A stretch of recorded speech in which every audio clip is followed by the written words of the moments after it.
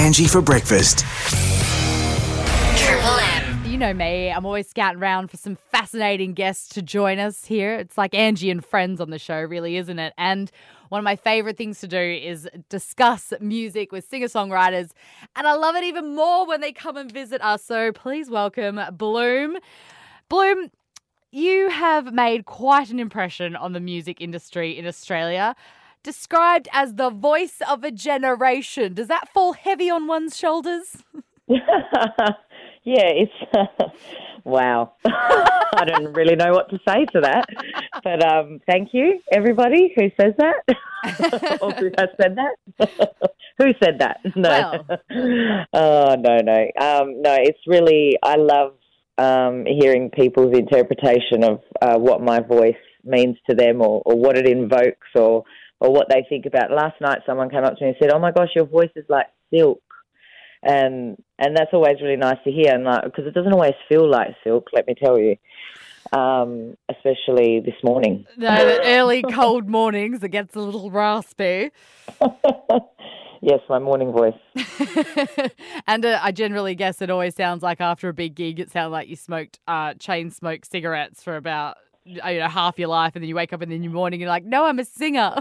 Yeah, I know, right? It's and I'm not a smoker, but I watch old videos like, I don't know if you've ever seen Aretha Franklin before she gets on stage and she's puffing a cigarette and then she belts out this big number, and I'm like, how do you do that? Because I wouldn't be able to do that, that's for sure. Oh, because when Aretha Franklin was smoking, it was because it was they used to tell us it was good for you, so she was probably like, oh, this is going to help. Wow, Definitely not the that case. It was good for you? Yeah, didn't you know that? No. Oh my I didn't God. know that. Yeah, they did that That about. must have been before my time. Oh, it was well before all of our time. This was like back in the day, but it was like Guinness as well. They used to say Guinness is good for you, and yeah, fascinating. Okay. There you go. But good that we know that it's definitely not good for us now, and that means you get to preserve your beautiful voice for gigs like the one that's coming to us in Margaret River on Saturday night. It is the Spectacular Songbooks.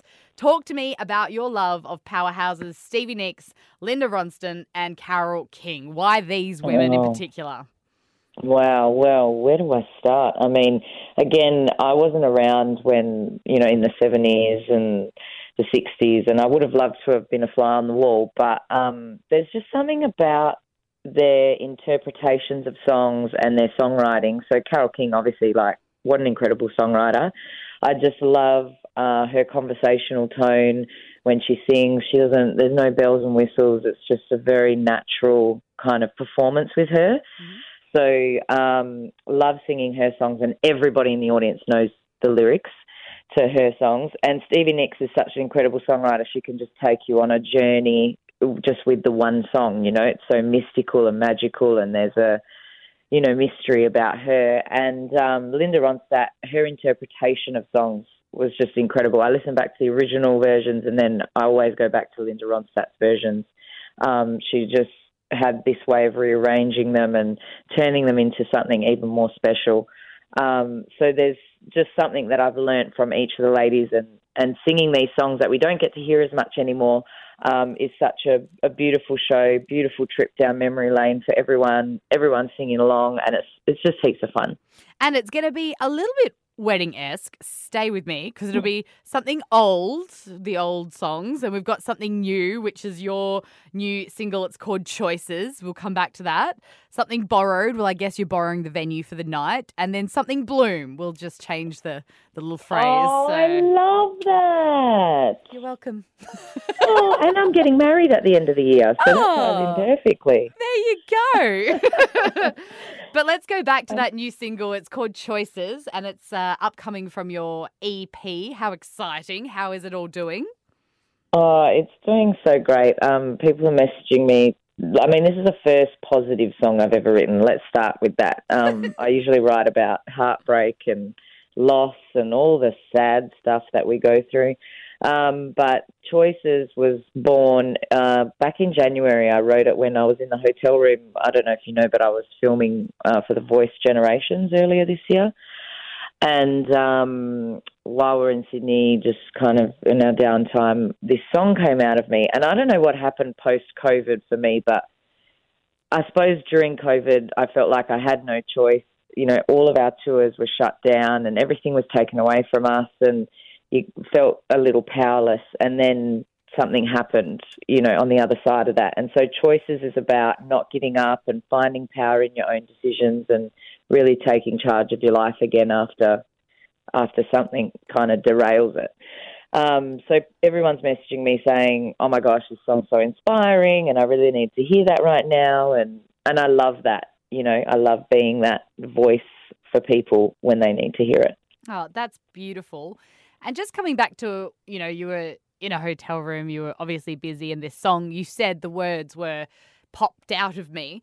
This is a question that I've asked so many songwriters, some of the biggest names in the Australian music industry to some really brand new newbies. Where does your music come from? I can't describe it. You know, you just have to give yourself the space to just sit there and be this vessel, I suppose, because it comes from somewhere. And that song I wrote in like 10 minutes. Like, it just comes from somewhere, and I don't know if it's an accumulation of feelings and thoughts that, because I suppose as creatives we're always kind of picking up on things around us and our surroundings, so you're always writing. There's always something inspiring you, whether you're watching something on TV, reading a book, or just at the grocery store. It could be anything. You're kind of always, I don't know, tapped into this creative side, and then out of nowhere it just, you know, all comes together. So maybe it's brewing for a while. I'm not sure. I definitely felt a song. I feel when a song is brewing. I do have to say that. I can feel when it's ready, like I'm ready to say something's ready to come out, kind of just boils over. And then I just sit there and it just goes, blah, blah, blah, and there it is. And then you fine-tune it along the way and produce it, and that's what takes more time, I suppose.